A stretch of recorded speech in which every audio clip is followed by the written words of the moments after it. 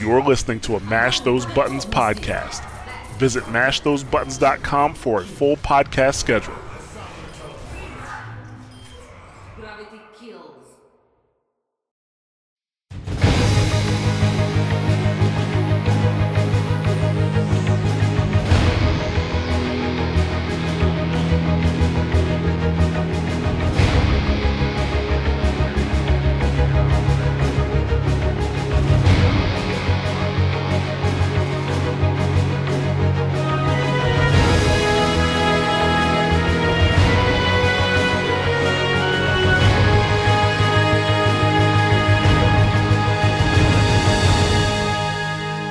Hello and welcome to another episode of Watchpoint Radio, Mash Those Buttons podcast dedicated to Overwatch and its community. I am Jared, also known as Ja, and I am here with Bobby Schisler, also known as Blazing Bob.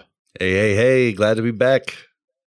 Yes, and we are joined by a special guest today, John Horstman, also known as Kick Tripod from the Overwatch League Daily Show. Hi, guys. Thanks for having me. No problem. Is it Overwatch League Daily or Owl Daily? What do you prefer? So here's the thing is if you do Owl Daily, you're going to find a bunch of daily Owl Twitter accounts. So I prefer it's a big thing.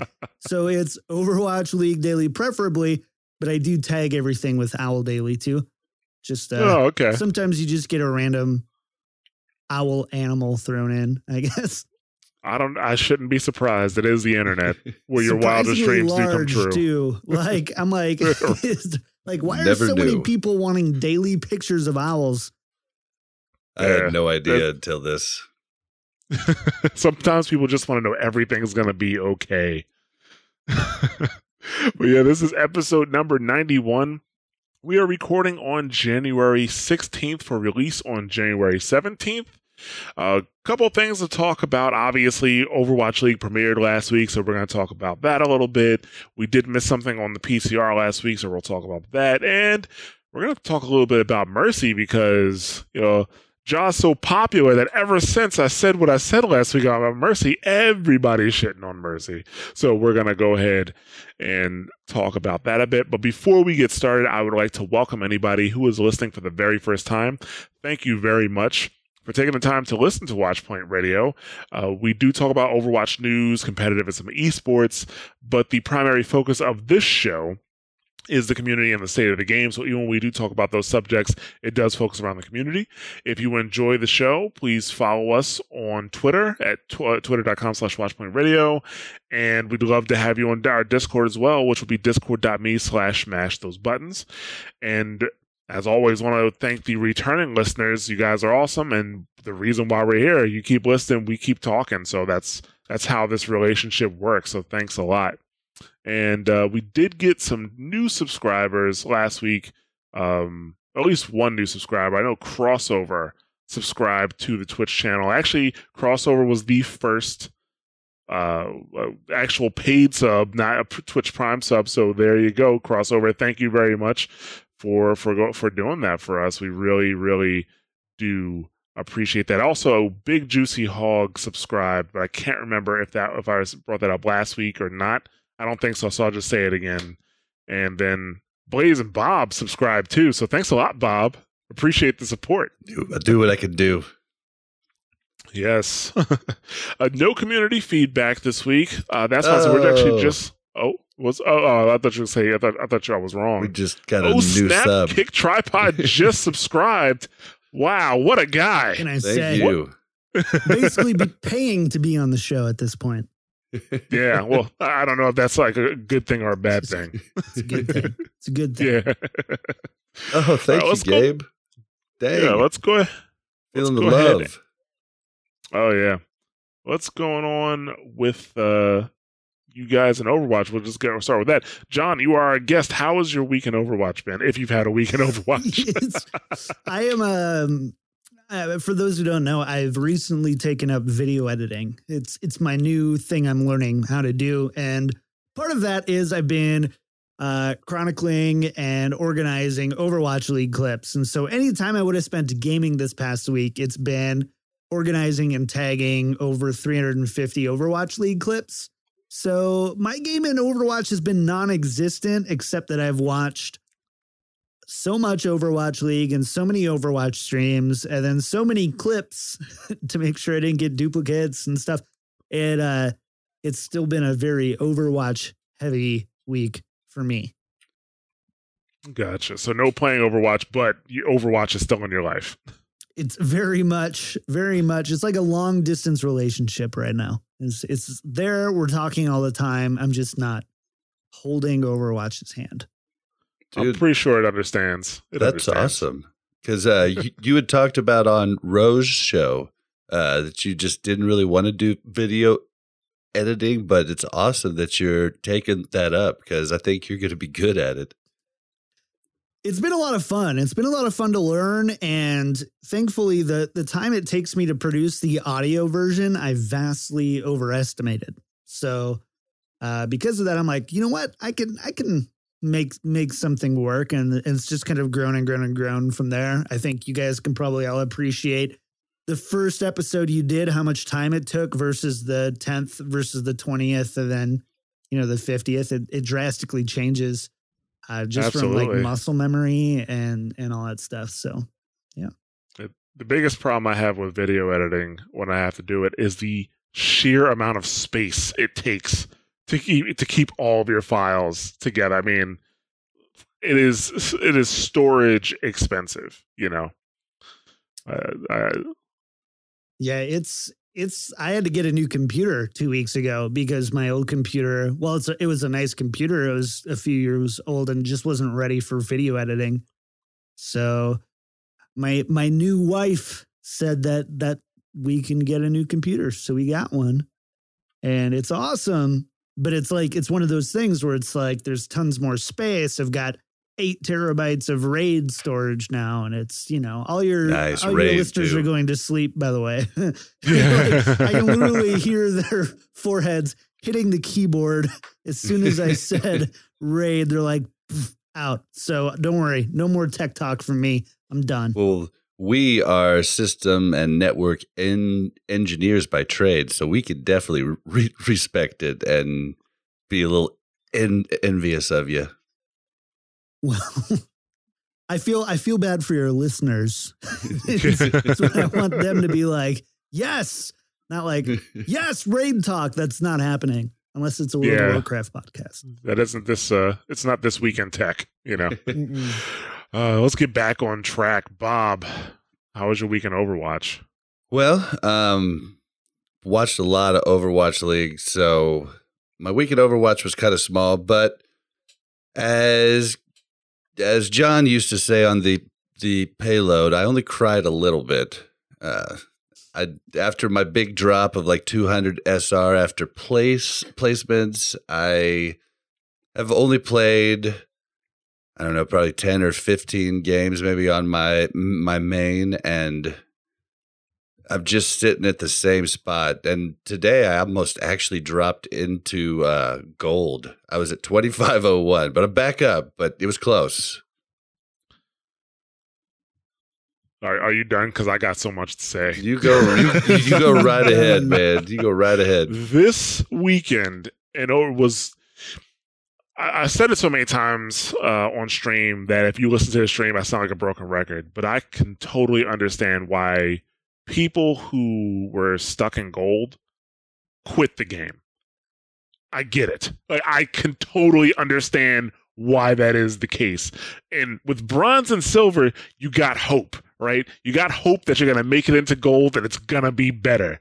But then you get into gold and it's not better. It's worse because everybody who came from silver and gold or from bronze and silver thinks, oh, they're better than they actually are now. So it's terrible. So let's start with I did get a little bit of a chance to watch a bit of Overwatch League. Surprisingly, I did get to catch the Fusion with their win on Thursday. I didn't get a chance to watch them get stomped on Saturday, so I guess it's a good thing. Even though I kind of expected it, because at the end of the game on Thursday, one of the big takeaways from the interview afterward was that they're having communication problems because they're from 9 different countries. I kind of one of the things I assumed in the Overwatch League is that teams that come from all these different countries, they just speak, like, I would imagine they speak English. Like, that's like a common language they would like speak together. But apparently that's not happening, or maybe they don't all speak English that well. But yeah, they're having like communications issues. So I was even surprised they beat the Outlaws, who may also be having communication issues, and that's part of their problem. But when I saw that they were going to play the Spitfire, or as somebody from the Fusion social media team called them the Soul Spitfire, when I saw they were going to play them, I was like, that's not going to go that well for them. That's not going to work out that great. And one thought I had was like, man, I really hate for like the first season of the Overwatch League to be marred by the fact that, you know, a few teams have zero communication issues because all the players speak the same language, and the rest of the teams, that's like a hump they kind of have to get over. And it's a hurdle on top of the Korean teams already being phenomenal. I mean, the Korea teams are already phenomenal, filled with 93, 96 Bulls, you know.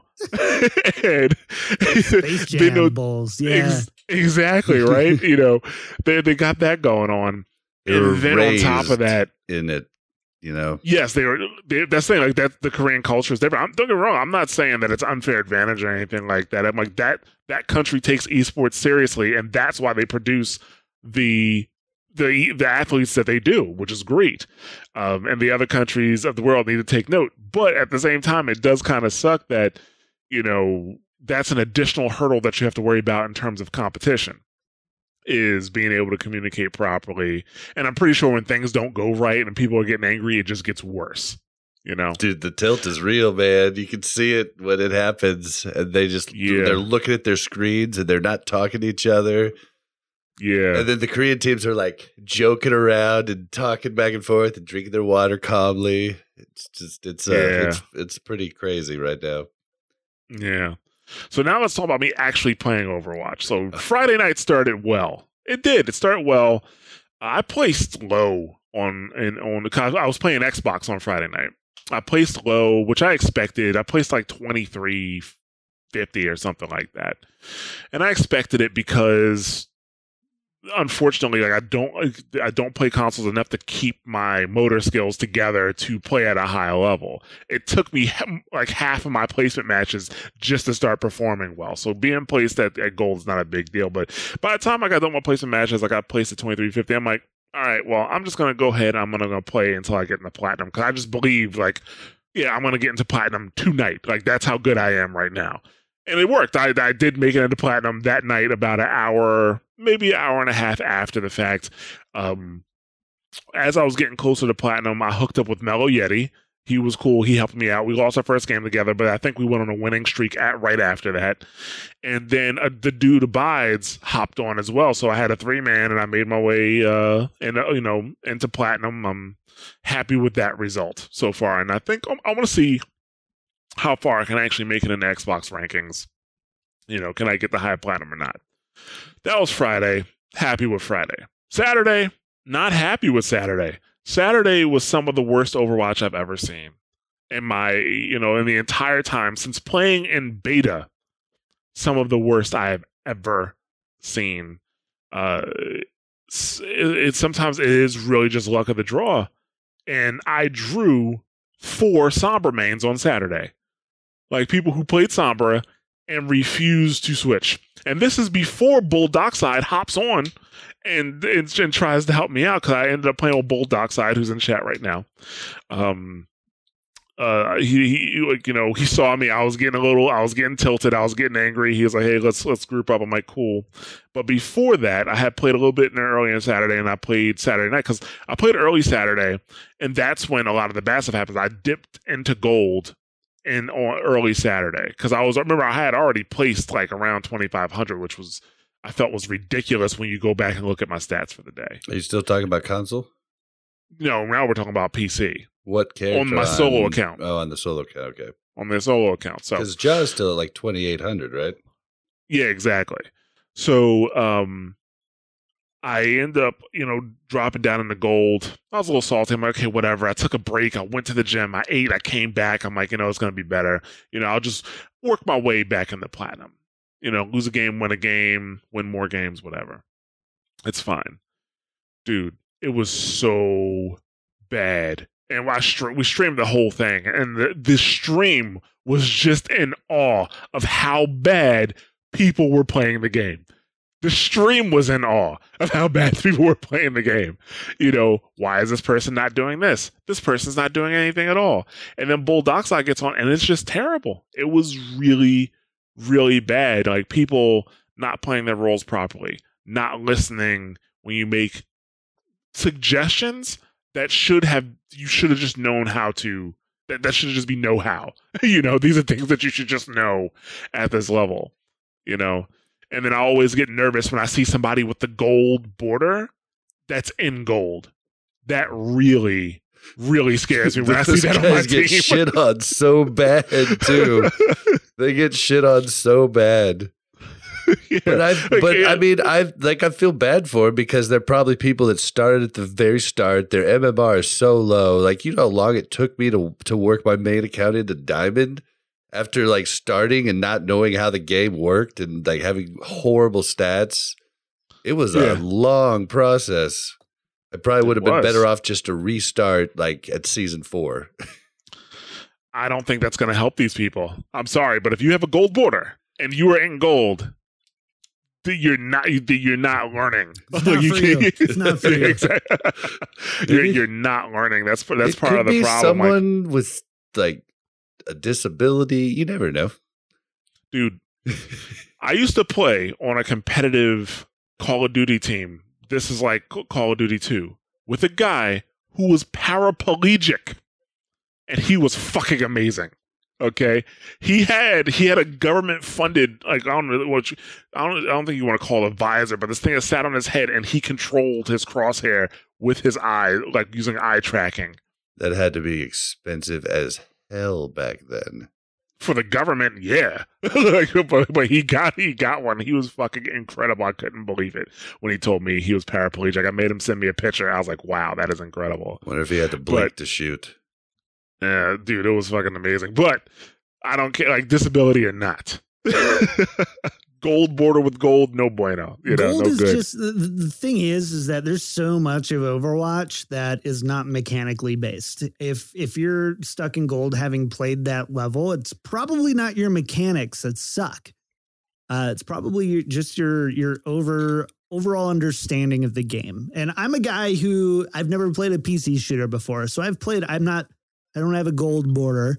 But it took me a long time, a lot longer than you would think an average person should take to get out of gold and then out of platinum and then out of diamond. And it took a lot of time and a lot of practice to do that. And it also took me having the drive to like make my own Overwatch content, make friends with pros and get all that extra help to get there. And there's a lot of people who are just like, you know what? I'm kicking my feet up. I'm eating my Cheetos while I am putting my daughter to sleep, while I'm microwaving Marie Callender pot pies. And, you know, like to them, they're like, it's their escape. It's their getaway, you know, and I get that. That's but if it is, competitive's not for you then. Yes, exactly. Not what competitive is for. If it's just relaxing to you, don't play in competitive, because those people, like, you play competitive to win. You need to get out of comp if that's the case. But yeah, I mean, there's tons of people who don't have a bunch of mechanical skills that make it out of gold into at least like platinum. You know, and you ever that's heard of this character called Mercy. Yeah, yeah. You know, you don't have to be like a crack shot with anymore, a lot of the characters. Actually, I haven't.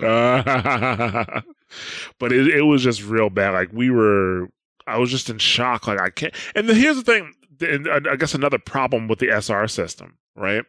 They say, because you'll hear people say this all the time, well, you'll climb because you're going to lose SR, but you'll gain more than you lose. That's what you'll constantly hear over and over and over again. That's true. When we won games, I was getting anywhere between 25, and I think on Saturday, the highest amount of SR I got was 33. So between 25 and 33 SR per win, but I was losing around anywhere between 18 to 22 per loss. So that's true. Yeah, like, I was getting more SR gain than loss. But when you lose 2, 3, 4 games in a row and you only win one, what the fuck are you supposed to do with that? What are you supposed to do with it? Like, that's the thing. Like, just cry, just a little bit. Yeah, and Bulldog says he says he wasn't watching his SR at all. He couldn't look. Well, that's like I was looking, dude. Go ahead, Bob. I'm sorry. I was just saying, for me, there's so many different factors. Like, like I'm a good DPS, but sometimes I'll just be having a bad day, and I'm like, oh my god, I actually got to play DPS, and I'm failing so hard right now. And sometimes it's not even my team's fault. Sometimes I just play bad, and it's a constant struggle. I probably shouldn't play when my mind is so tired, but I want to play Overwatch, and so I end up doing that. I get you. The reason I watch my SR even when I'm losing like that is because I want to see if I played as well as I thought I played, right? Or as well as the system thinks you played. Because sometimes stats don't matter at all if you're doing your job. Sometimes, depending on what's happening. But, like, when I'm blocking 30k damage as Orisa, I'm doing my fucking job. So, like, if I see that I lost 25 or 30 SR, something's up. Like, okay, I probably wasn't doing something right. But if I'm only losing between 18 and 22 SR on a loss, that tells me I did probably the best I could. Yeah, that's all you can do. I was probably doing well. I did the best I could, but Overwatch is a team game, which is why I really hope the changes they made to Diamond will trickle down so that it's a flat win and a loss. Like it needs to be a flat win and a loss. And that'll be that. I don't know. I want to see how it works first, and I don't want it to trickle all the way down. Maybe trickle into platinum. Maybe I'm kind of cool with that. John and I had to talk about that on Twitter months and months back, but like.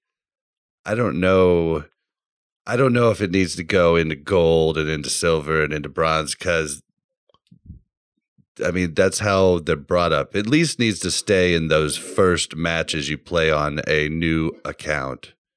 So I don't know. I'm still on the fence. I want to see it play out some.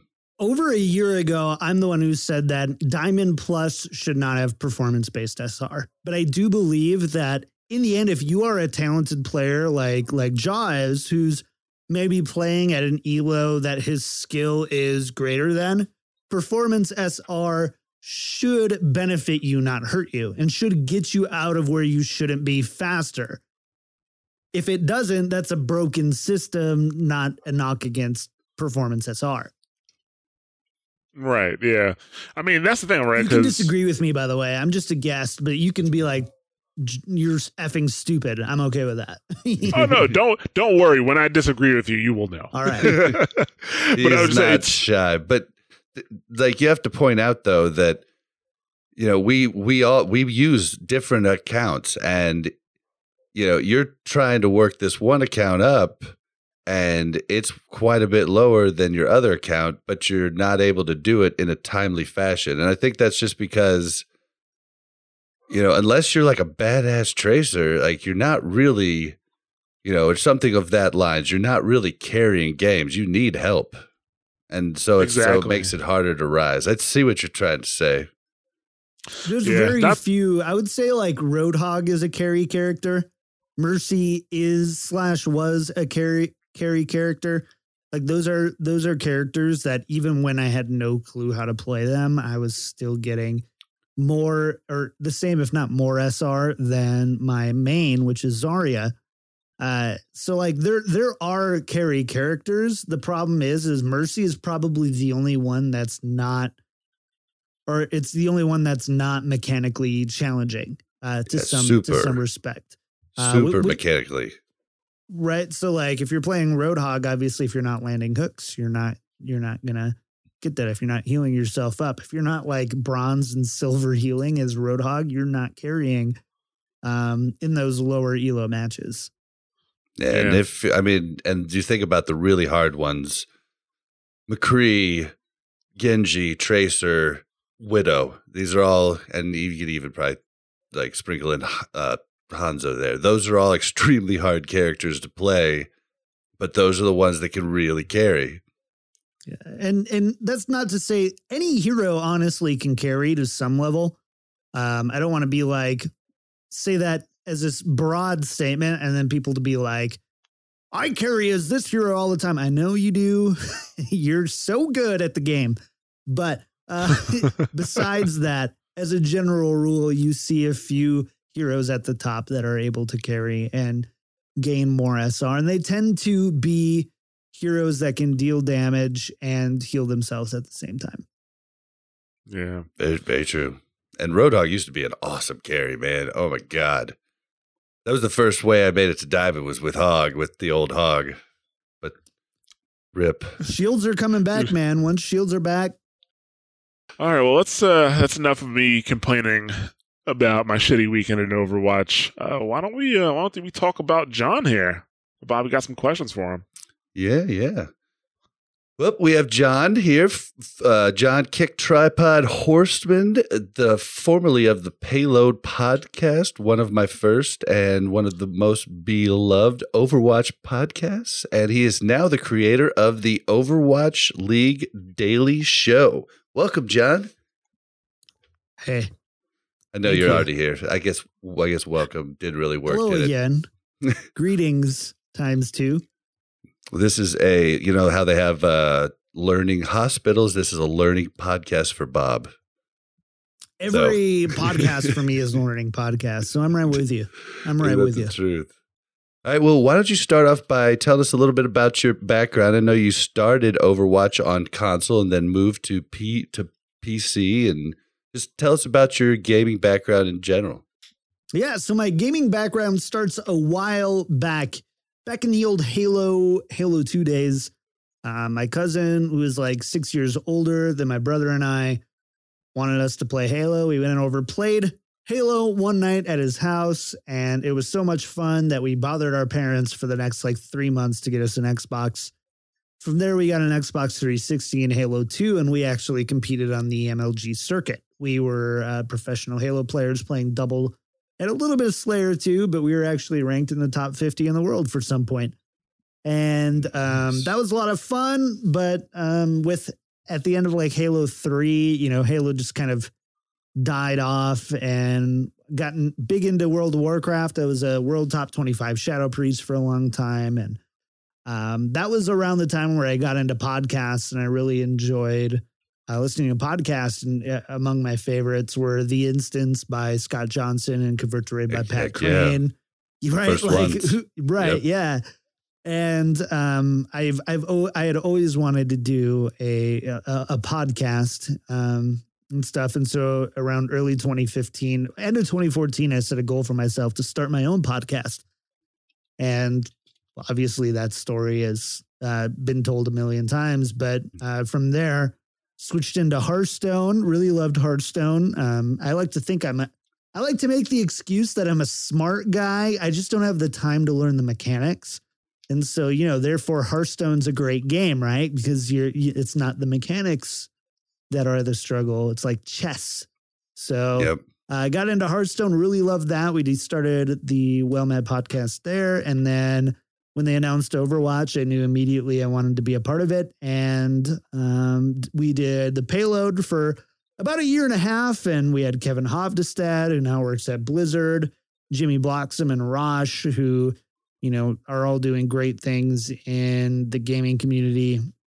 And, when that kind of fizzled out, I started Overwatch League Daily. But since then, it's just been a ton of Hearthstone and a ton of Overwatch, a ton. Nice. You mentioned that you were a Shadow Priest. Was that during Burning Crusade when Arena first came out? I actually started. I am a Kata baby. I'm from Cataclysm. 4.3 okay. Dragon Soul was my first patch at max level. I was leveling in 4.2, but I hit max level in 4.3. I actually stopped in Kata, but I thought you were talking about Shadow Priest and SLSL Lock were like the thing in the Burning Crusade. But yeah, okay, well, let's move on to, I guess you kind of already covered this one, so let's just move on to the next one. tell us about the projects you're currently working on. Of course, the Overwatch League Daily Show, but anything besides that? You talked about you'd started moving into video editing. Yeah, so my projects are Overwatch League Daily Show and then Well Met Podcast, which is, I think, a pretty good Hearthstone podcast if you like Hearthstone, just kind of like that chill aspect of it. So, but right now what I'm really focusing on is I felt really confident in my audio editing skills and scripting skills and being able to script out a show. But I really stunk at scheduling. I'm not very good at video editing. I wanted to learn more about photo editing. And it just kind of really aligned well with what I kind of do with an Overwatch League show. And that's where kind of Overwatch League Daily was born, which is a 5-day-a-week Overwatch League podcast, 15 minutes, fully produced on audio and video with some really amazing names. Just today, I did an interview with Cuddles, the head coach of the LA Valiant. Tomorrow, I've got Hexagrams, who's one of the commentators, analysts for Overwatch League. And then we've got Avril, and then I'm with ZP. Like, it's so cool how many awesome guests we've been able to have on the show because of the limited time nature of it, rather than doing a 1 day a week like Overwatch League show, which is something I still want to do. I'm just like, let's do something a little bit different. Let's try it. And it's been really cool in that respect to kind of get to know and connect with a lot of different players and coaches and creators at a lot of different levels. It's super, super cool. I don't think I've missed any one. I didn't get the one today because it hit a little later than it usually does, I think. The Cuddles one. It was a special episode. Yeah. So I normally record Wednesday through Sunday, but I got the okay to do an interview with Cuddles for the LA Valiant. And so today was not supposed to be an episode day, and we released an episode anyway. Well, I am super excited to hear it because when I talked to him, he was not he was the head coach, but he hadn't played yet. So I'm curious to hear what he has to take from their games. I said played, I meant coached, like hit the game. But all right, so you now do your show on YouTube, which I've actually really enjoyed watching, and now I'm on the fence on, do I want to watch it when I first get to work while I eat breakfast, or do I want to listen to it on the way to work? So that's a really good thing. And you just hit 1,000 subscribers. Are you about to hit 2 now? No, we just passed 1,100 there and just passed 1,100 on Twitter as well. So nice. That's awesome. It stinks because my personal Twitter is going to have less followers than the podcast Twitter, which that's has never happened for me before. Yeah, that's a super huge thing. It's good for the show, but I'm like, what about me, guys? What about me? I'm funny too. They'll come too. Just kidding. I'm okay. I'm okay with it. I manage them both. So, it's been a crazy year for you. You graduated college, you got married. How did you juggle all of this during that? I quit my job. Did you? That's a great way to do that. Yeah, you just good answer. So I actually quit my job back in October of 2016. And all of 2017, I was kind of making content full time and finishing up my degree and stuff. And so I quit my job. And I think that something that I was never told when I decided that I wanted to make a podcast, and this is something that when I set out to make, I'm the type of person that if I'm going to set out to do something, there's an achievable end goal in mind. It's not just like, hey, this is really fun, I'm going to make a podcast every week. There's nothing wrong with doing that. It's totally me. I'm just not the type of person. I'm just like, if I'm going to do this, this is why I'm doing this, and this is what I want to do with it. And And so with that, I just kind of dove completely all in. I mean, you know, Bob, you said at the beginning, you're like, look at your room. And I'm like, yeah, that's because I spent a lot of time and money on this room. And it definitely shows. And if I'm going to do it, that's just the way I like to do it. But that was just a thing where I've made sacrifices. I think, you know, Katie, my now wife, as of almost exactly 1 month, actually exactly 1 month today, December 16th. So she's still inside the return 16th. Policy then. Yeah, that's right. You've got 4 hours and 45 minutes to change your mind before we go into day 31. She's like annoyingly supportive is the words I use. Like, she won't let me slack off or take a day off. She's like, no, you said you want to do this. This is what you're going to do it. And I'm like, okay, fine. So that's, she's been amazingly supportive for that. And there's not a lot of people who get that kind of support for something that's so untested and not quite as lucrative as many would believe.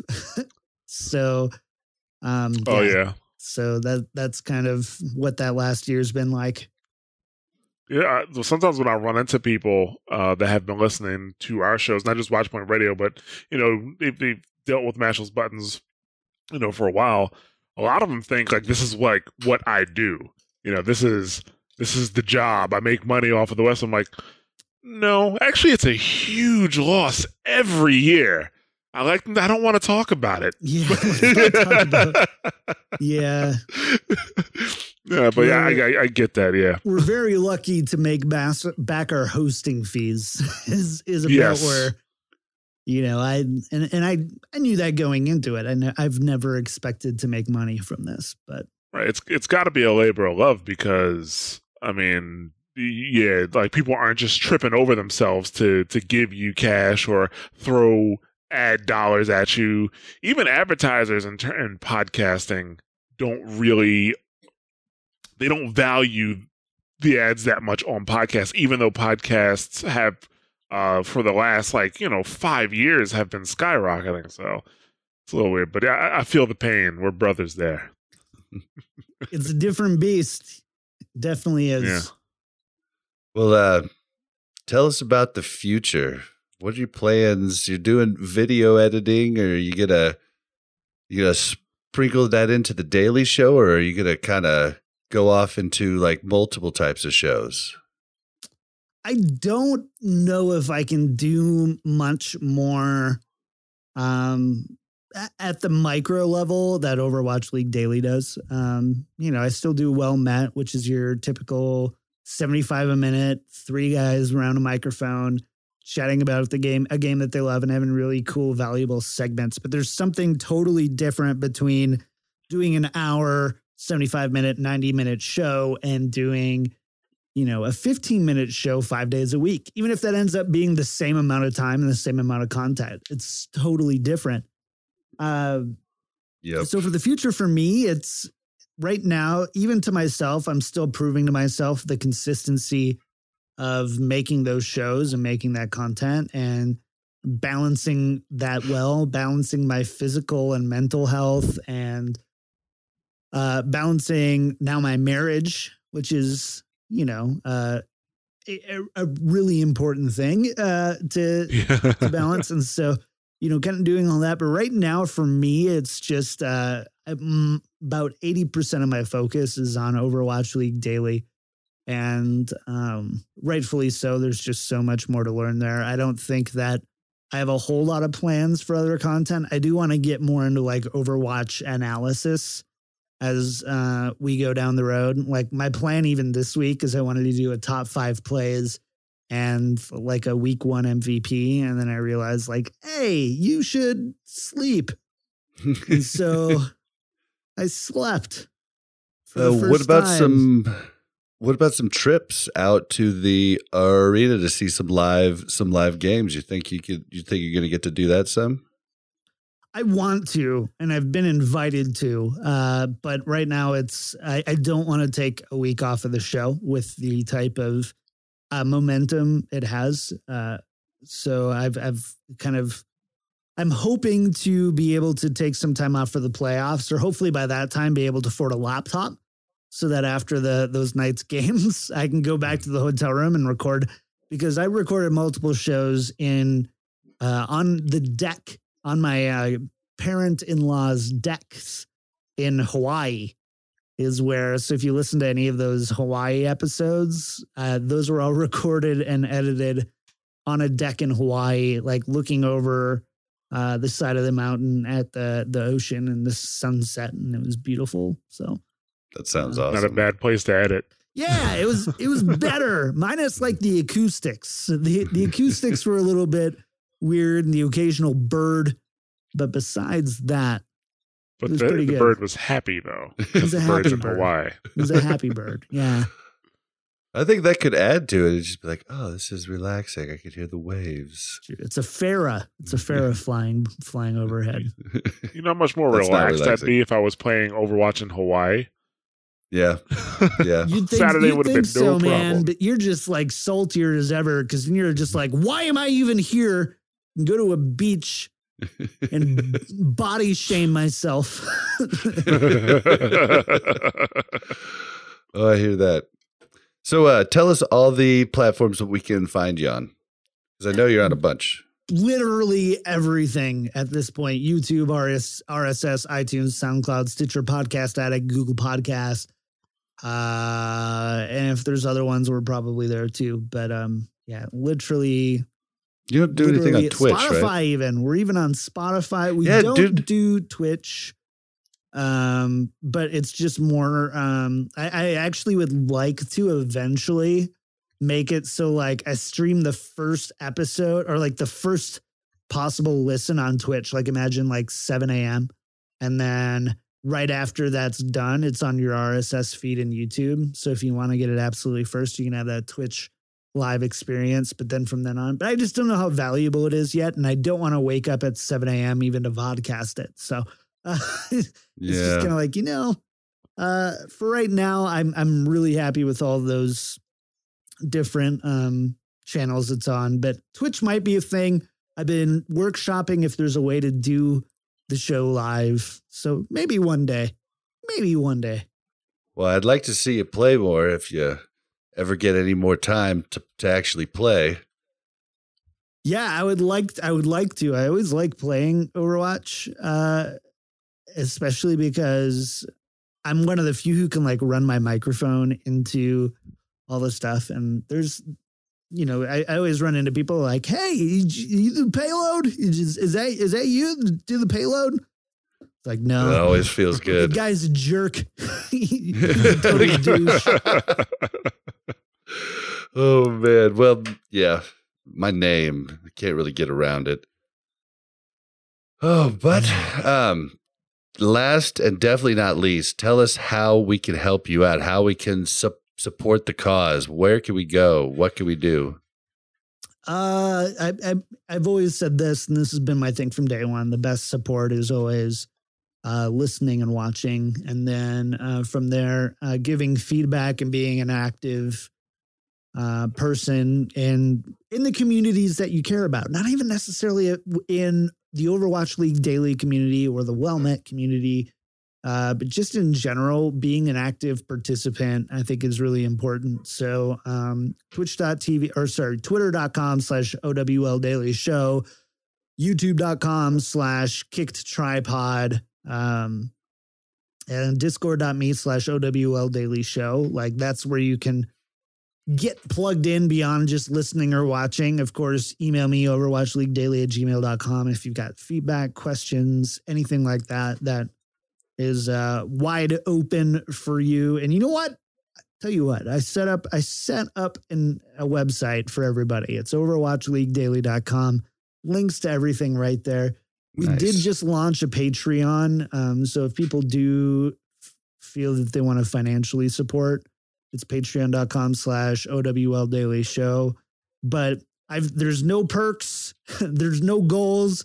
There's no anything. It's very much like, if you like what we're doing here and you want to support it, great. But I'm not like going to sign a poster tracer or add, be like, hey, get a free playtime with one of the guests or anything. It's for me, I want my focus on to be making the show awesome.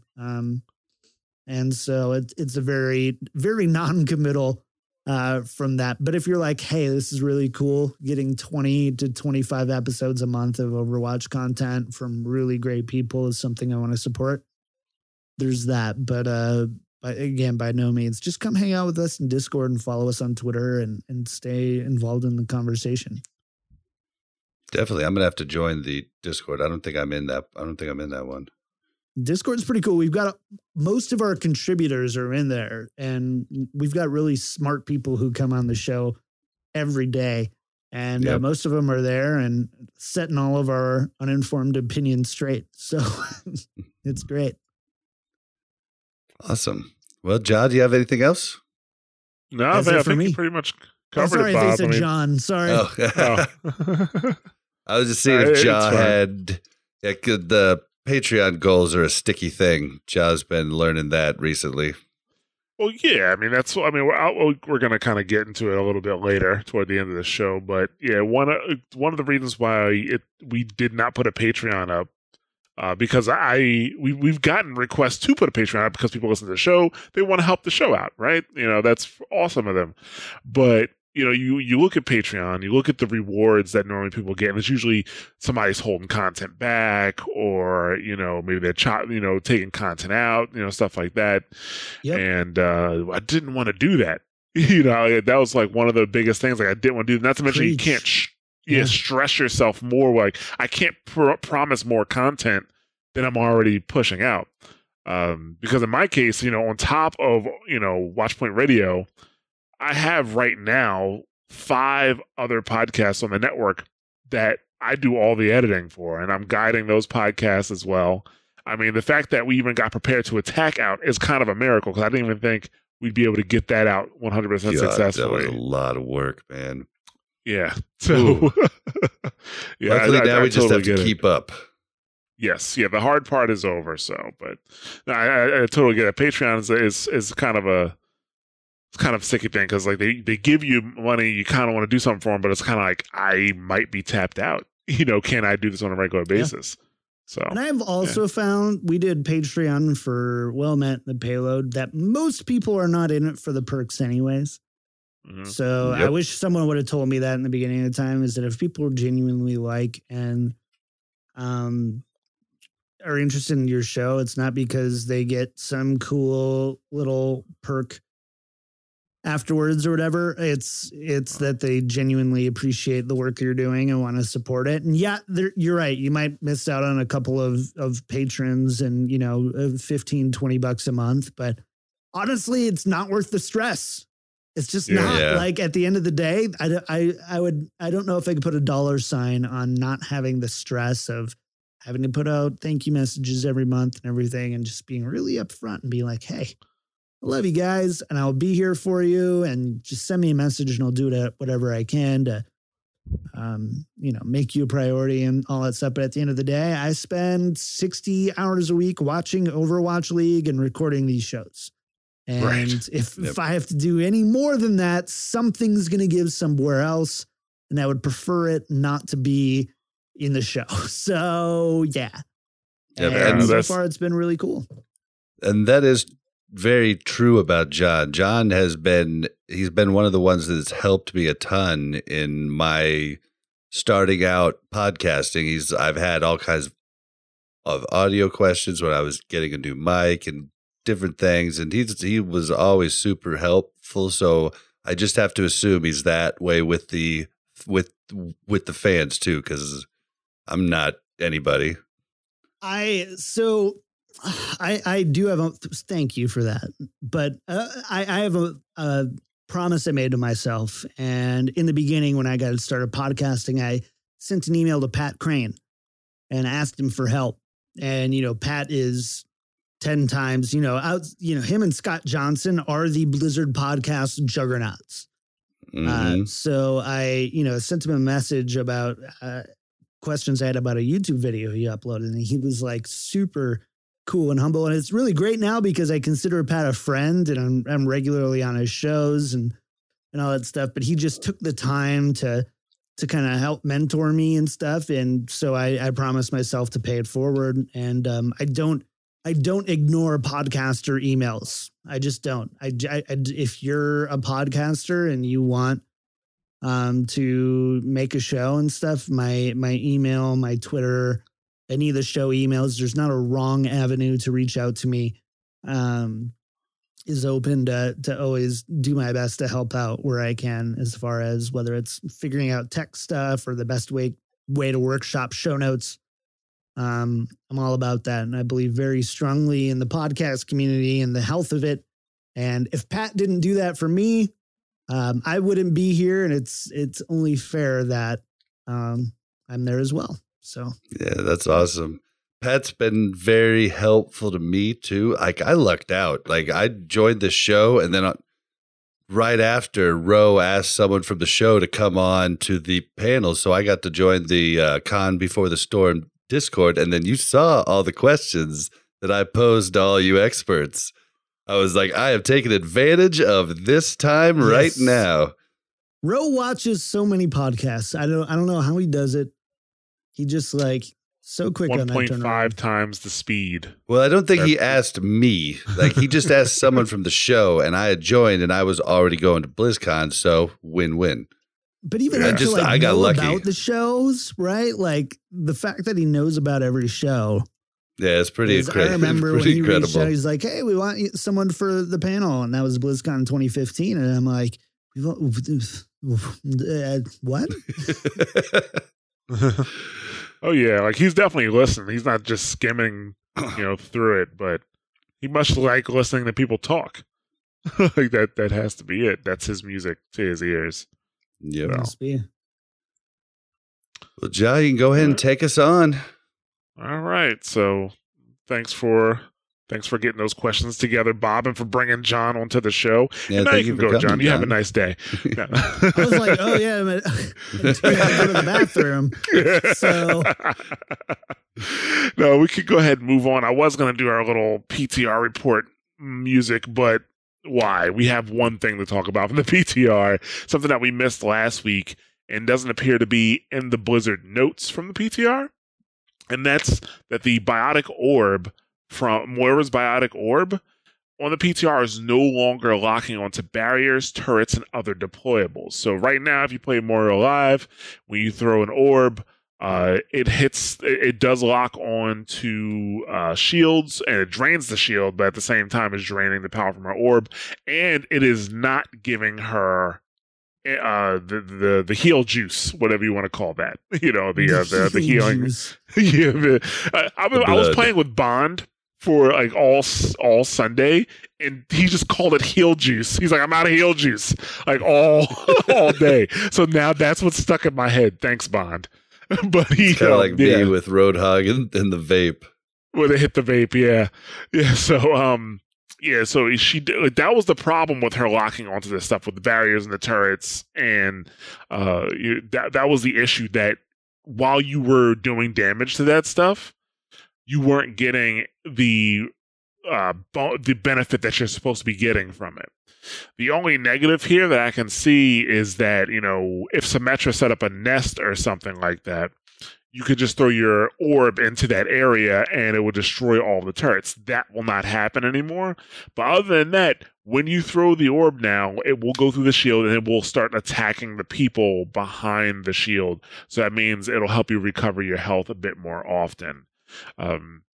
So that should be good for Moira players. Yeah, I was like, oh man, when I first saw it, I was like, I don't have a problem with running out of the healing juice. And then I realized, oh, that's right, because I'm not healing enough people. That's part of the problem. Like, man, why are these guys dying so much? They must suck at Overwatch. It's just a Symmetra at that point. Dude, when I play, I totally have to constantly remind myself. I mean, I use the healing orbs just because I forget. I'm like, oh yeah, left click. I used to do that with Zen too. I use the healing orb when a Tracer or a Genji comes to get me, and I just bounce that sucker right off the ground. I'm like, okay, let's go. So. But yeah, so that is going. So as long as that comes through, Moira will be back in better shape, even though she's not in bad shape right now. What I'm hoping is that on console, she really needs adjustment. Like, she really needs adjustment on console. And I hope that they address that soon, because it is just so easy to kill with her on console. I mean, as much as Moira's as much as her secondary doesn't snap, like it's not like Symmetra where it can go around corners and stuff like that. It still snaps to the player. For console, they may need to remove that completely because that's how bad it is sometimes. So we'll see. We'll see how it goes. Yeah, I know you have like console PTSD, Bob. So yeah, I don't know that I can do that again. Yeah, no. If I did, I'd have to play like Reinhardt or something, because trying to play Lucio and not being able to wall ride just had me all kinds of anxiety. I think playing Lucio on console period is kind of tough because of the movement and how fluid it is. So we'll see. I mean, I switched the controller around on the Pro Controller and it definitely worked, but I just don't have I can't the motor skill for it. Well, I can't whip around with the controller as fast as I could whip around with the mouse. And like, I'm a very like janky Lucio player. Like, I'll be looking all over the place to get certain wall rides. It's definitely not a pleasant experience to watch me play Lucio. Yeah.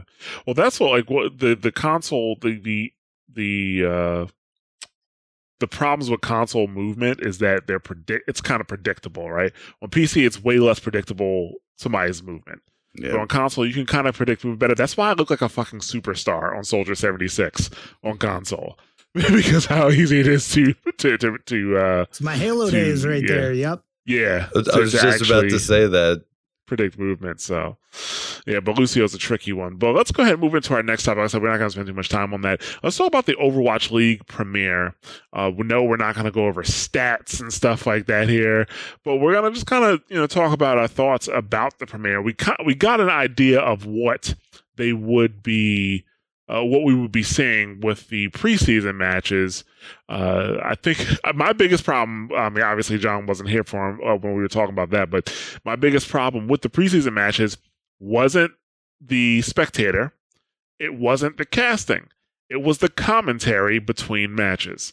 That was my biggest problem with the preseason matches, because it kind of felt like it was a waste. Like they weren't telling me anything I didn't know. They weren't highlighting anything that wasn't obvious.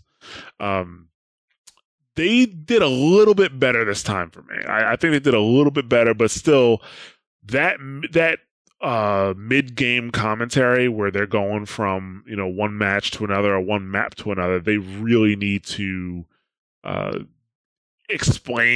able to explain to somebody the key moments in a game, and then in depth be able to explain why these are key moments, why they're important, what the other team could have did to prevent it, and how the team that prevailed, how they cemented that, stuff like that. Because in other esports, that's what you see.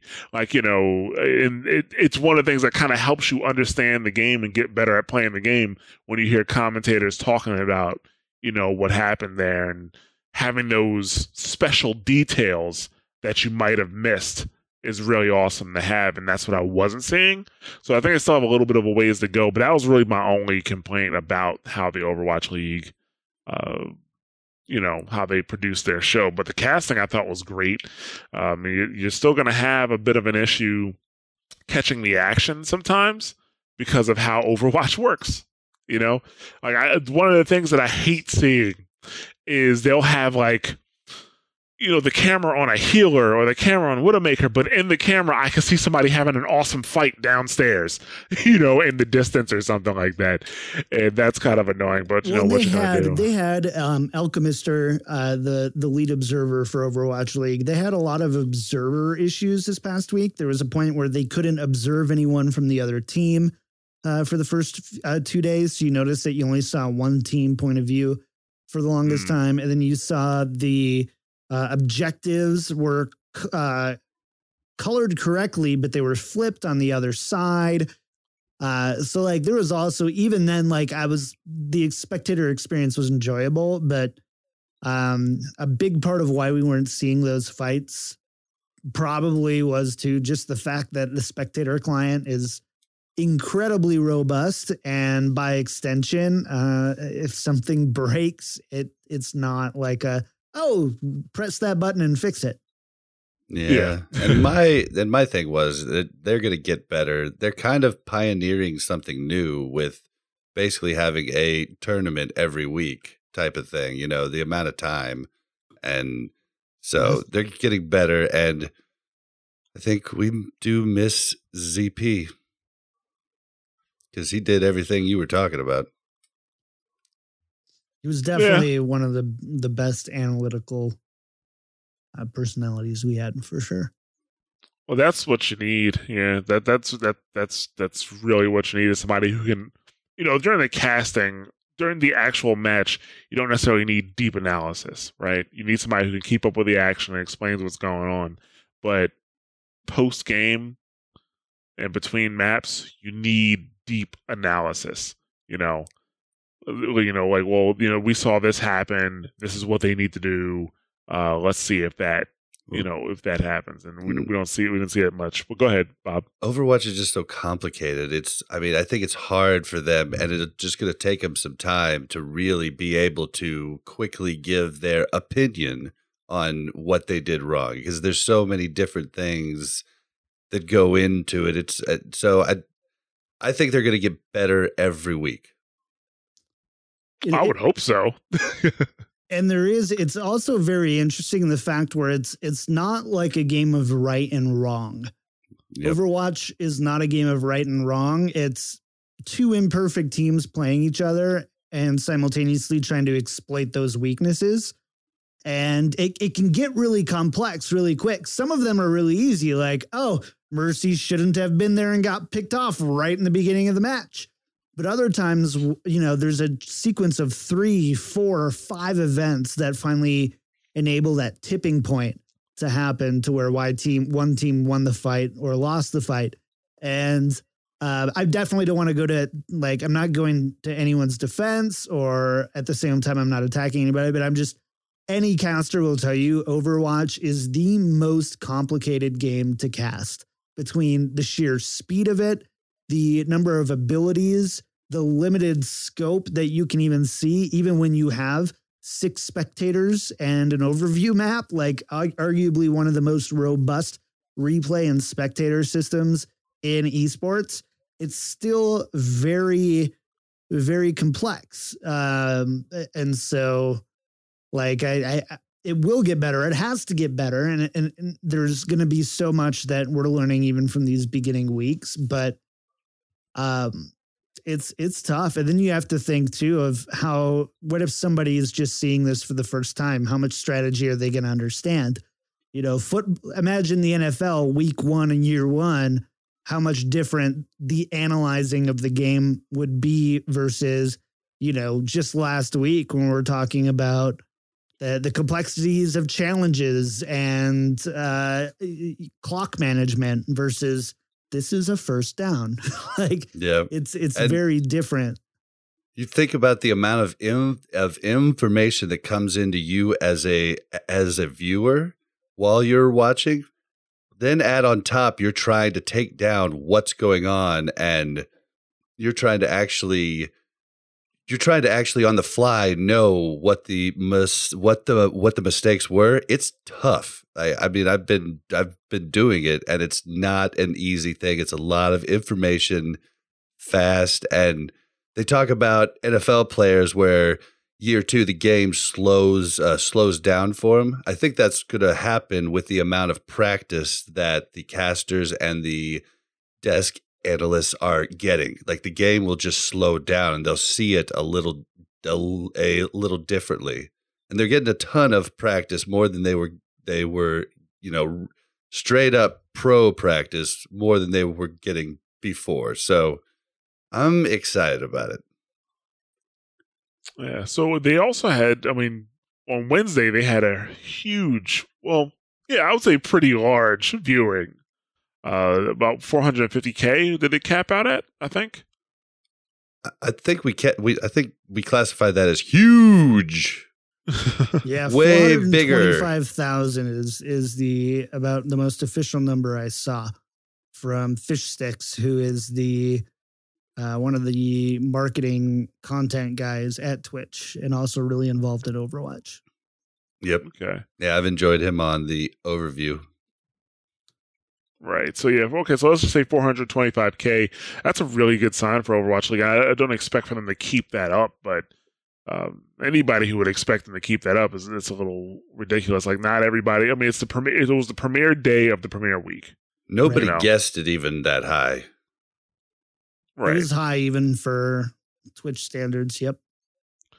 Yeah, so that's pretty nice. I know the next day, like Wednesday was 425, and I think Thursday was like 225 or 250, which, like I said, is to be expected. There's a lot of Overwatch being played right now. Every single week on top of Overwatch League, you got contenders too. So there's a lot going on to the point that it's really, really saturated. So, I mean, I would expect that, even week for week, it's going to continue to go down a bit until we hit like the playoffs, right? Or actually, they have these like, what do they call them? Not divisions, but they call them stages. Stages, yeah. So you have different stages. So as you're getting closer to the end of a stage, we'll probably see an uptick in viewership and stuff like that. And, I think a lot of people, I think you said it earlier, a lot of people are probably going to end up relying on recap shows and podcasts and, like basically an Overwatch Sports Center to figure out what is going on. There's plenty of that out there. So, yeah. But I would definitely recommend your daily dose, the Overwatch Daily Show with John Kick Tripod Horseman. Sorry. But I mean, you can't scoff at that. I mean, the lowest that I saw it was 130K. I watched at least 2 games a day.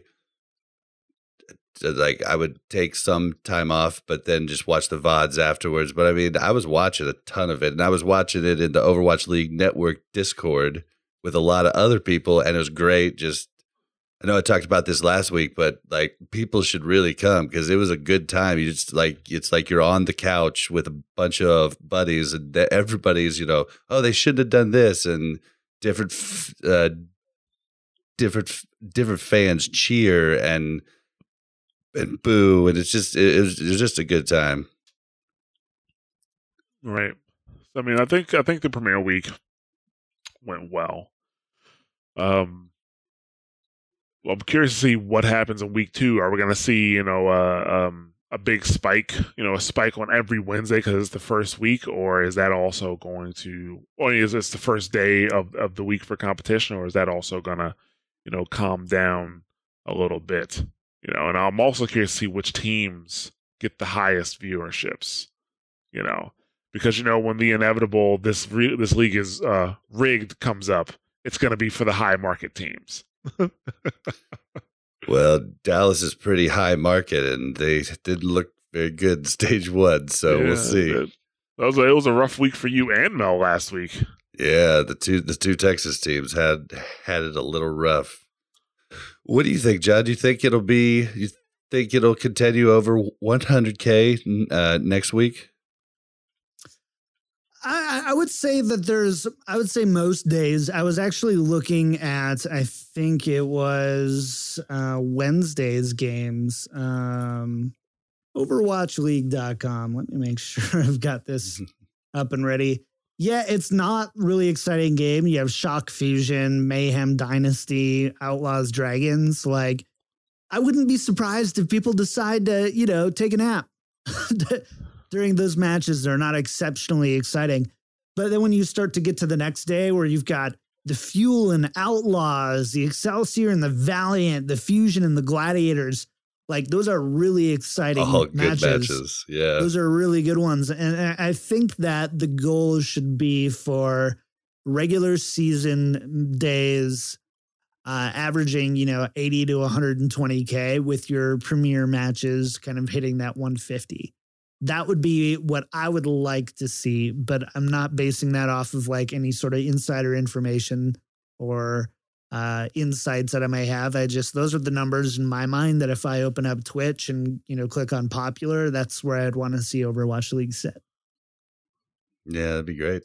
And we talked about it prior to the show, but lots of people are going to just kind of start watching their teams, and there's nothing wrong with that at all. It's basically impossible not to or to do that. Unless it's your full-time job, then from there, but like, if it's not, eventually one day we're going to run into a point, if we have 28 teams in a league, they're not going to spread them out and have 24/7 Overwatch. They're going to take these 3 matches a night in these, specific, at these specific times. And, you're going to deal with 3 matches at 5:00. And so that's going to change it a lot too. I think once people realize that this is sports and esports, not just like the typical tournament thing. Yeah. And if it gets that big, there'll be shows that are just about each team, Yep. Like I listen to podcasts about just the Chiefs. I'm sorry. Oh. You get to live high right now with the Vikings winning. Skull, boys. Let's go. Okay, so let's go ahead and move into our final topic. And this is going to hurt Mel a bit, but we got to talk about what to do about Mercy. Like I said earlier, Mercy has been a hot topic in the community this week. And there was even a poll that was taken among the pro players, like what ability would you get rid of? And it was Rez. Good night, Mel. Chat. And it was Rez. And I mean, honestly, it's because it's not that Rez that a resurrectability or ability to bring your teammate back to life doesn't belong in first person shooters, but it doesn't belong in a first person shooter that has a very long time to live. It is what we talked about last week, that in Overwatch, or time to kill, I should say, Overwatch has a very high time to kill, even higher than Halo and Unreal Tournament. There's actually living that is on the side. Life is on the side of you, right? There's so many ways to live. You got shields, barriers, getting healed, armor. Overwatch has ultimates. Really ultimates. Overwatch has a really long time to kill. And Rez is just so annoying when you finally kill somebody, when you break through the barrier, wear down their shield, wear down their armor, wear down their health, even with the healer healing them, and you kill them, and they just come back just like that. You erased everything you did. Now you got to do it again. Roadhog's down. Roadhog's up. Yeah. It's so annoying, and that is ultimately the problem with Rez. The issue is that Rez is just really associated with Mercy, and they'd have to, rework her character. She'd definitely have to be able to do more healing, but really is more healing the answer here? Because I think Resurrect has a great spot in Overwatch. I think one thing needs to change. I don't think that resurrecting a Zenyatta should take as long as resurrecting a Winston. And so what I would like to see is a channeled res that's kind of like an overtime thing. So imagine based the longer on life, you channel. Right? Yeah. The longer you channel a res on Winston, the more health he comes back with. If you, let's say 100 health a second, right? Stand still, 100 health a second. You can bring Winston back at 75 and pocket heal him, or you can bring him all the way back up to 400, but you're staying still for 4 seconds. I think 4 seconds is probably a little long, but I think that there's a way. Blizzard is such a good company at making seemingly broken effects balanced. And Resurrect, believe it or not, I don't think any of us would have guessed that stealth would have been easier to balance than Resurrect, but it has been. And I think something simple about just finding a way to make that channel a little bit more, because in the end, we've seen Mercy in two states, right? Completely unplayable in the competitive meta and completely necessary in the competitive meta. And there's been very few times where, outside of like the occasional here and there, that you've seen Mercy get played on a regular basis. And arguably your healing supports should be pretty equal. You want to see about as much Mercy as Lucio as maybe Zenyatta and Moira. And so I think that really at the end of the day, finding a way to just channel and balance that res, and not with timers or how often you can do it or making it an ability, but instead finding a way to make it equivalent to the difficulty of the amount of health that you're having to res. There's obviously going to be after some balancing to do, like, okay, armor. Technically, armor is this much more important than health, so it takes a little bit longer for armor or whatever. But only important if you're playing certain kinds of characters. You know what I mean? Like armor's super mean against a Reaper because he has so many shots. But that's a really good idea. We had an idea of maybe you bring characters back at half health. Maybe everybody comes back at 200 live. But that's a really good one. That's one that you could still do it depending. And the biggest problem is bringing back, in my opinion, the biggest problem is bringing back tanks and them being able to just I think that's what come breaks right it. back. Killing two Winstons in a fight or two Roadhogs or two Reinhardts in a fight is a lot more difficult than killing two Zenyatas or whatever. But imagine being able to still bring a Zenyatta up who died with their ult up. Still very powerful, still very good. But at the same time, doesn't make it so that one click doesn't matter. 175 health, 600 health. That person's back. Yep. Yeah, that's a really good idea. I've not heard that one. I would at least like to see that before we hang our hats on Resurrect being an Overwatch. Right. It's like you have a fan in Mel there. Yeah, I think the thing is though, like, still bringing somebody back to life. It's not like you're right. I mean, like if there was like some type of channel where, Mercy had to, let's see, 100 health per second, right? Odds are she's not going to bring a Roadhog back to life at full health because she probably shouldn't be sitting there unless for 6 the seconds. Fight's already over. Yeah. Exactly, right. That would be fine.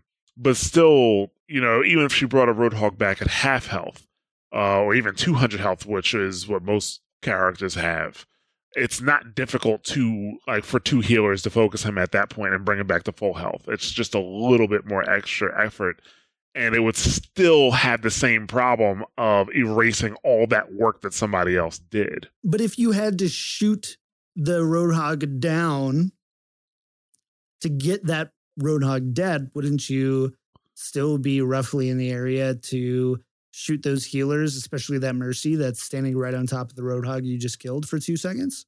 Well, the Mercy shouldn't be resurrecting anybody without support. So she shouldn't. If the Roadhog, if she's going to be resurrecting a Roadhog, I would imagine there's another tank to block her or to help her out. If the Roadhog is just, that's what we saw this past week. But I don't know. I would like to see it, right? Like it's because you're right. I think it's a great idea. There's a lot of fringe circumstances that can make either it a horrible or a great fix, right? Well, the idea that you had is better than what's happening right now. That's the best one that I've heard. It's fine. Yeah, it's better than what's happening right now. So I'm not saying the idea is bad. Don't get me wrong. That's not the issue here. But I don't think it gets rid of the overlying problem with being able to bring back a character, specifically in Overwatch. Last week I talked about Battlefield and how if somebody goes down, as long as you put the paddles on them in 10 seconds, you're bringing them right back up. There is no cooldown on that. It just works. You can dolphin dive 3 people, bring them back up in Battlefield with no problem. But the difference between Battlefield and Overwatch is that Battlefield has a fairly quick time to kill. So if you really have to be careful as a medic in Battlefield, because if you dolphin dive like 3 people, you bring them back and the same crew who was there before is still standing there. They're just going to get mowed down again real quick.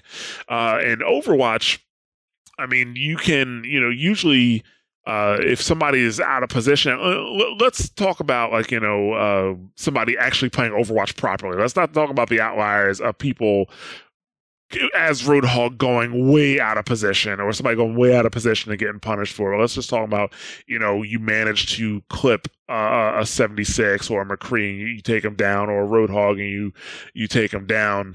More than likely they're going to have some type of tank that can help mitigate the damage, and maybe not a full 6 seconds bring back Roadhog, but at least 2 to 3 seconds bring back at half health. And like I said, you focus them down for healing at that point, and the feeling on the other side remains the same.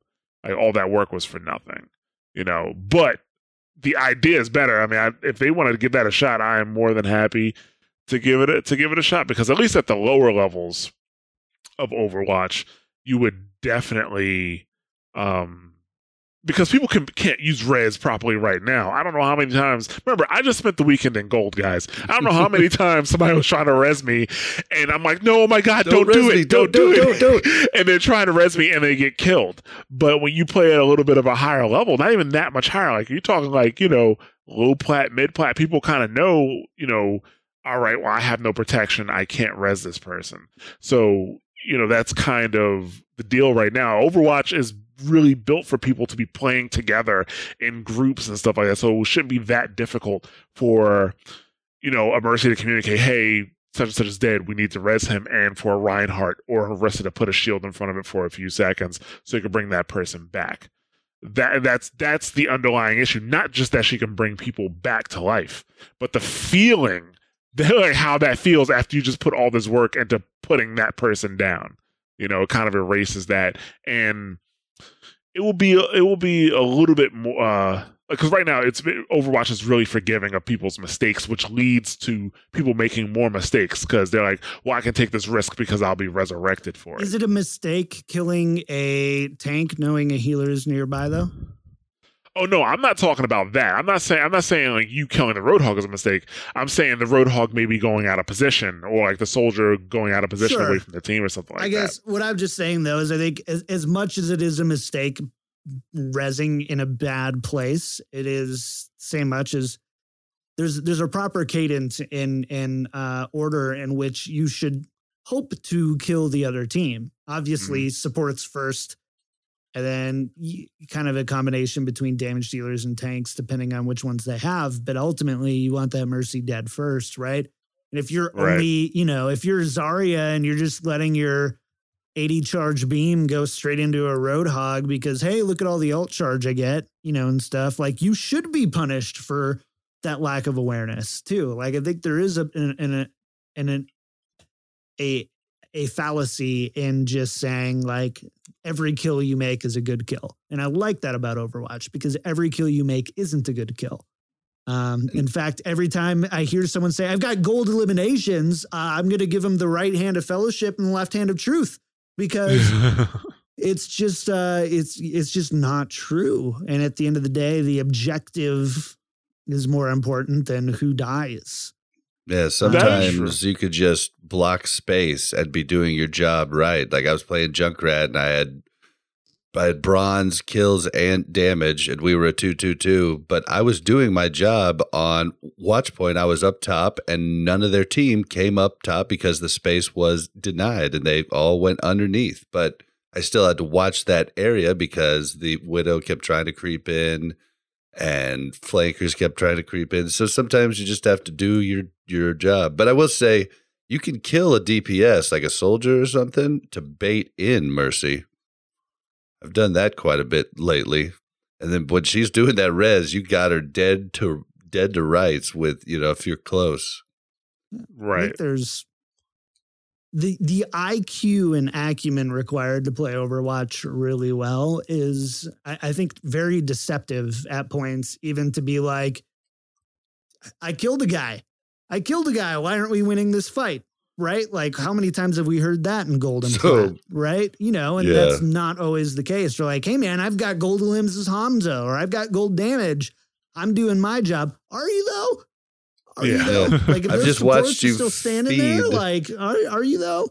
So, yeah, I mean, you could have come back and saved the supports that got dived by Winston and Diva, but no, you were going after the squishies. So yeah, you got some stats, but we lost the team fight. There's just so much that goes into it. It's a hard game, but that's why I like it.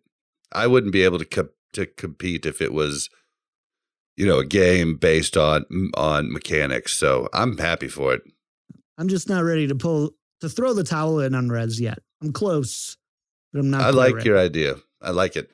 Yeah, I think the idea is good, and it would definitely make it, because one of the biggest problems with Rez is risk versus reward. When she could just fly and hit the button, resurrect somebody, there's not enough risk to match that reward.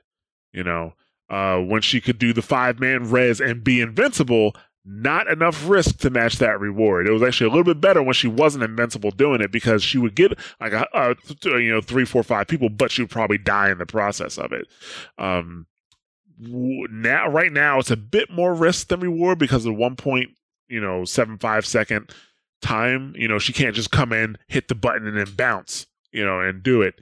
And your idea, like I said, would increase or balance better the risk versus reward, because bringing somebody back to life in that game is huge. It's huge, and like to be able to keep somebody into a team fight, it will literally stop a team from pushing in once they get a pick, or somebody gets a pick, the team pushes in, but boom, now you res somebody and now you have them surrounded in a team fight. They don't know what to do.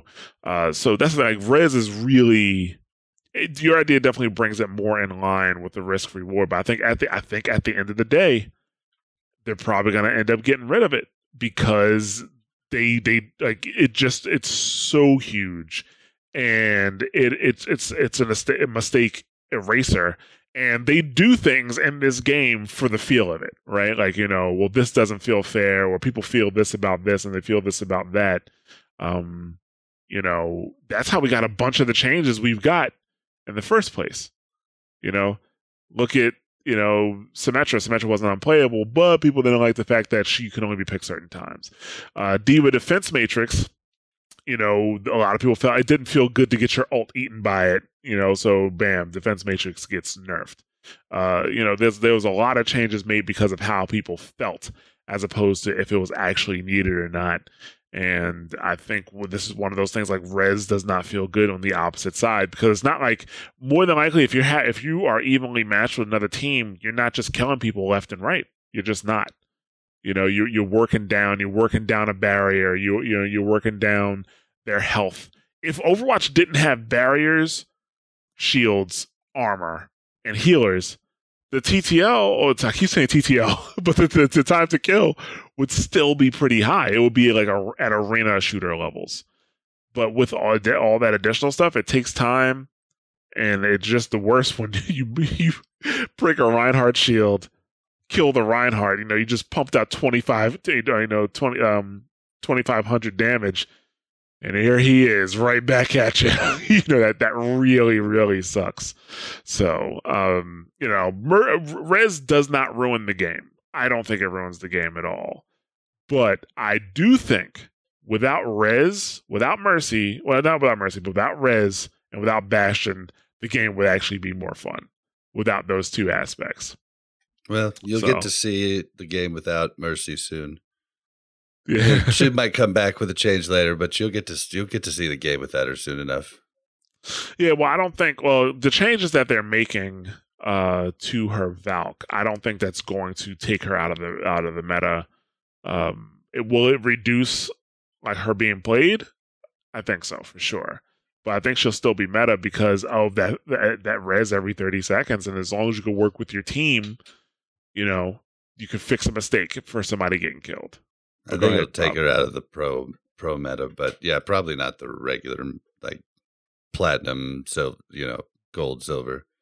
Yeah, so I don't know. We'll see. We'll see what they do with that. I mean, I think they have lots of decisions to be made. I mean, you got this thing going on with Mercy right now, but we also have another hero on the horizon, and who knows what that's going to bring.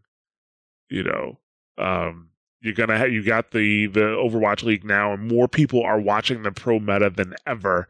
So whatever the pros do, you can trust that that's what they're going to be trying to do on the lower levels, albeit incorrect, as we saw with the dive comp. I think the dive comp is one of the greatest examples of people not understanding the pro meta. But if the league's big and people actually watch it, they'll actually understand what the dive comp is by watching it, rather than just hearing it from someone in a comp game and then just thinking that it's all they have to do is pick D.Va, Winston, Genji, Tracer, used to be Lucio, and Mercy or Zen. So I think the league will only help us going forward. Maybe. that's the thing. Maybe. We'll see. I hope so, but we'll see. Because some people can literally sit and watch a game and really not truly understand what happened, even though they're watching it. So I don't know. I do have hope, Bob. I have hope, just like you. So I guess the other thing, definitely stronger. Yeah, it is definitely stronger than mine. I mean, the other thing that I'd really like to see them finally tackle is a stat screen in comp. This shit's ridiculous at this point.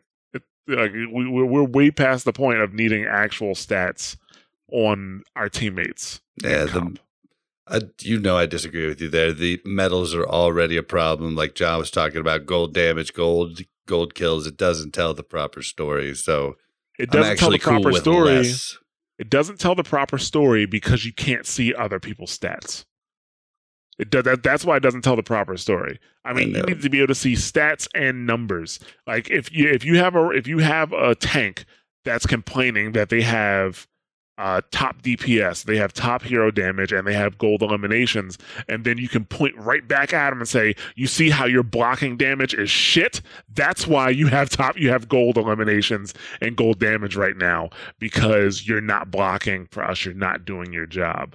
Having more information, while some people may take it the wrong way, and it's going to cause arguments. It's going to cause some verbal problems in games, but at the same time, it will give teams more information to make more informed decisions. Like if you're trying to figure out what character to play, and you're looking at everybody's DPS, and you're like, dude, we are just not outputting enough damage. That is the problem here. You have a leg to stand on when you see it, But right now, you're right. A lot of people are just like, I got gold damage. I got gold elimination. So what are you guys doing? You guys aren't doing something right.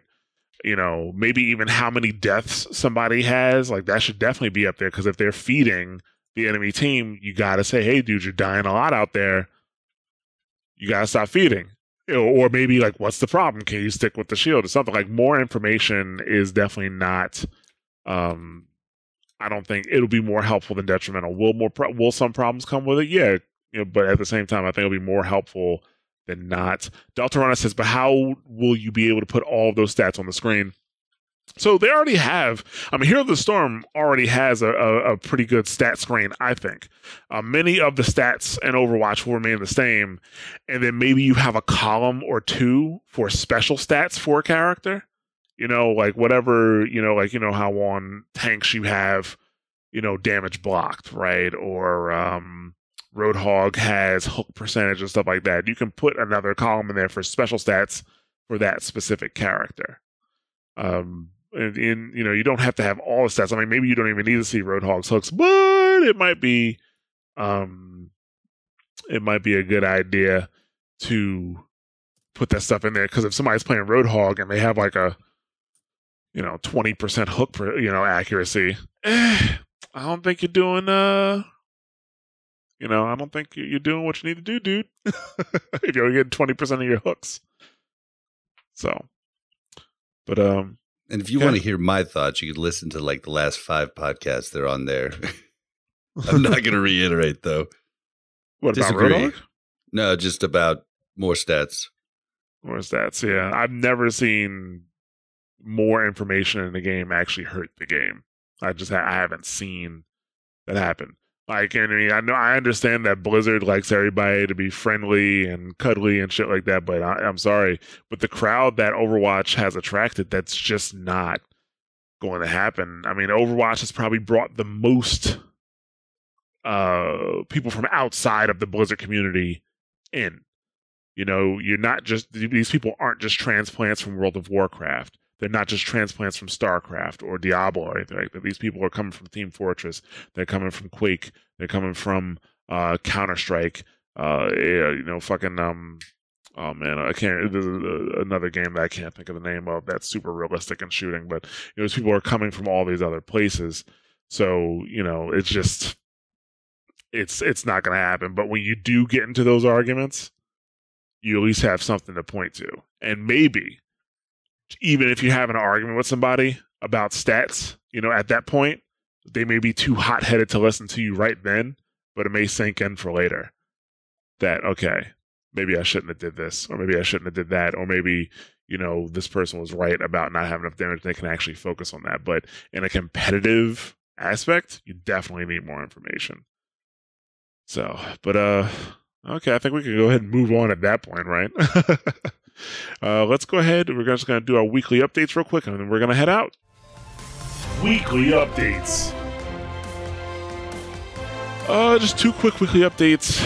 Hero 27, like we mentioned, is definitely on the way, and at this point, it looks like Hero 27, they're building skins for him at this point. That's what Jeff Kaplan. Why is it got to be him? Him, her, I don't give a fuck. I just use him because I'm a man, and I always refer to him as him first. I'm just joking. That's a joke. I'm not serious. but no, him, her, whatever. They are making skins for them. But yeah, so we know skins are in the process of being made. That means the hero is deep into artwork at this point, which means that mechanically the hero is probably already the abilities are set. The what their story is probably set as well, and now they're probably in the process of tweaking that hero. And Jigglypuff comes to Overwatch in 2018. Yeah, so Jeff Kaplan also said that he thinks Hero 27 will be meta changing, and I am very curious to see what that means. I wonder, like, if they're going to introduce some type of new mechanic into the game, because we already know that if you have too much damage mitigation, like a la D.Va, they don't like that, so they're not going to make a character that does what she did now, right? And if you have somebody who's like maybe anti-heal or something like that, we already have that with like Ana and stuff. So I don't know. I'm curious to see what they do. I have no idea at this point. I have no idea either. What do you think, John? Like, do you have any theories on that? I think it's a defense character, but besides that, that's my only theory. We've seen so far that the offense heroes that they've introduced have not been super impactful. And we've also seen that tanks have not been super impactful, at least to the point to say meta changing. Honestly, the only new hero we've gotten since the initial 23 is Ana, where she was seeing really high pick rates for the longest she came time. Out good. So, I will say Orisa has brought about the pirate ship. She has, but that's still like, I mean, Sombra is played on 2 CP defense. Like more niche. There's like, it's very much one way on one type of map for me isn't quite meta changing yet. Whereas, having like Ana back in her heyday was meta changing. She was in everything. And even then, I would say like a good split between, where we see Sombra and Orisa now, and where we see like where we saw Ana kind of in her heyday, like right in the middle is still meta changing. Like 50% plus is meta changing, in my opinion. Doomfist was meta changing for like 2 weeks. Until when he was broken? When he was broken, until they changed him completely. But he was in pro. He was like right in the pros, but that was a very short-lived time. Yeah, so I mean, this time last year, we had pretty accurate speculation for Orisa. I mean, it was a little off because they said it was like a spider tank. But then when they said it had 4 legs, I'm like, but spiders have 8 legs. But whatever, fine, spider tank. I went with it. And actually, in yearly maintenance, Ro put a clip of me and Mikey talking about the next hero, and I said, I do think it's going to be this robotic hero. And I said either the little girl is going to be inside of her, or she's going to be controlling it. So I was wrong at that on that one, but I did say that we were going to get this robotic 4-legged spider tank thing, and I wasn't that far off. It's a robot, okay? She's still a robot. They refer to her as an anchor tank. Yeah, well, she's a robot to me. But we had more information on the next hero this time last year. We also had information about the next cinematic, which turns out didn't come out until what was it? When was Gamescom? Was that August? Or was it July? When did the May cinematic come out? I'm not sure, actually. Yeah, but I haven't seen anything predicting the next hero, because those predictions from that board were actually pretty accurate. So we'll see. I am curious to see what they bring. Yeah, I'm kind of an open book. I'm not wishing for anything right now in Overwatch. I'm not like, I wish I had this, I wish I had that. I'm actually pretty good with what we have right now. So, surprise me, Blizzard. Surprise me. Finally, Blizzard World will be upon us on January 23rd. Hey. That's great news. Yeah. So I'm imagining I'm imagining those skins will also come out. The Blizzard skins will also come out on the same day. So Blizzard World and the Blizzard skins, which I'm actually more excited for the skins than actual Blizzard World. I know when I played Blizzard World on the PTR, I was getting some major frame loss. So hopefully that issue has been fixed. I mean, I'm not talking about regular frame loss. I'm talking about going from over 200 frames per second in a normal map to 50 frames per second on that was Blizzard probably World. Some sort of graphic card bug. Yeah, because I didn't see that at all at BlizzCon or when I played on PTR. So yeah, it had to be something like an optimization issue or something like that. So I'm expecting it to be fixed, but we'll see what happens. And hopefully we don't find a way to cheese it like Junkertown. That's why I hate Junkertown so much right now. But we'll see. We'll see what happens. I wonder if Blizzard in the future will start to omit various maps from Overwatch League. I'm curious about that, because almost every professional shooter omits maps. Only certain maps get played because they are the most competitive of the maps. So I'm curious to see what they do there. We'll see. But yeah, we're going to go ahead and start closing up here. Prepare to Attack Batch 5 has started, we've been mentioning that. So the Hanzo episode is out, the Faramir episode is out, and the Mercy episode is out. We do stream live every Tuesday at 8 p.m. Eastern Standard Time for those of you who are not here. That is on twitch.tv/mash those buttons. So come and check us out and join the live chat while we do the show live. And as always, we want to hear about your Overwatch stories. So definitely send those to us. Whether they're angry, sad, happy, whatever. We want to hear about your experiences in Overwatch. We do have a PS4 community and an Xbox One club.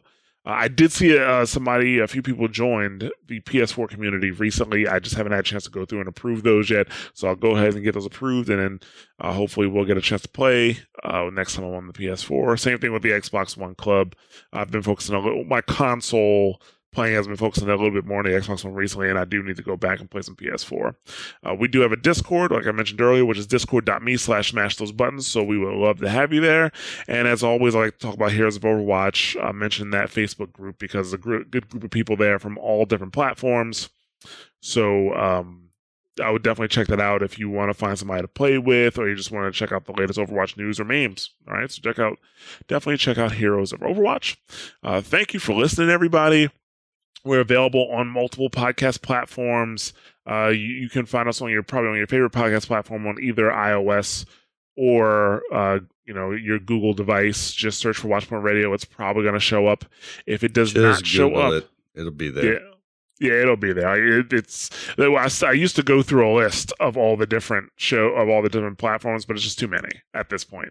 Yep, fight the urge, Jeff. Fight the urge. Yeah. If you can't find it, we do have an RSS feed available right on the Mash Those Buttons website. You could just grab that and put that into your podcast player of choice.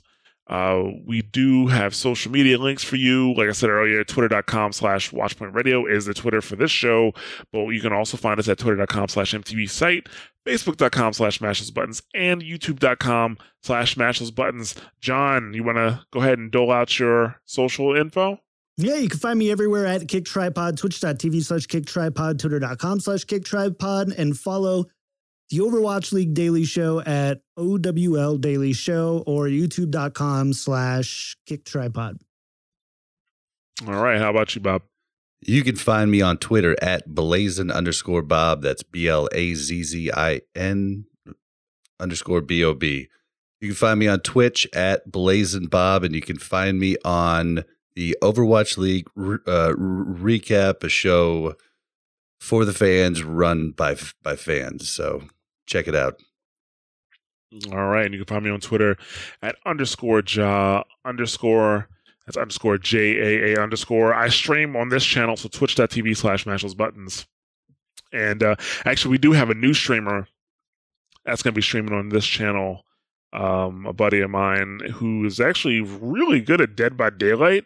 I didn't realize he was like a rank 1 player in Dead by Daylight, so he's been streaming because they reset the ranks every month. So he's been streaming his climb back to rank 1 of Dead by Daylight. But he's also like an amazing Counter-Strike player. Like when he plays, he makes it to like either the highest or the second highest rank. It's like Gold Eagle something. I've never made it that high in CSGO. So he'll be streaming that stuff from time to time, just in case you get tired of me complaining about Overwatch on a Saturday night or killing Nazis in Wolfenstein, because that's going to be going on for quite some time. They give you a lot to do in that game, trust me. So it's pretty awesome.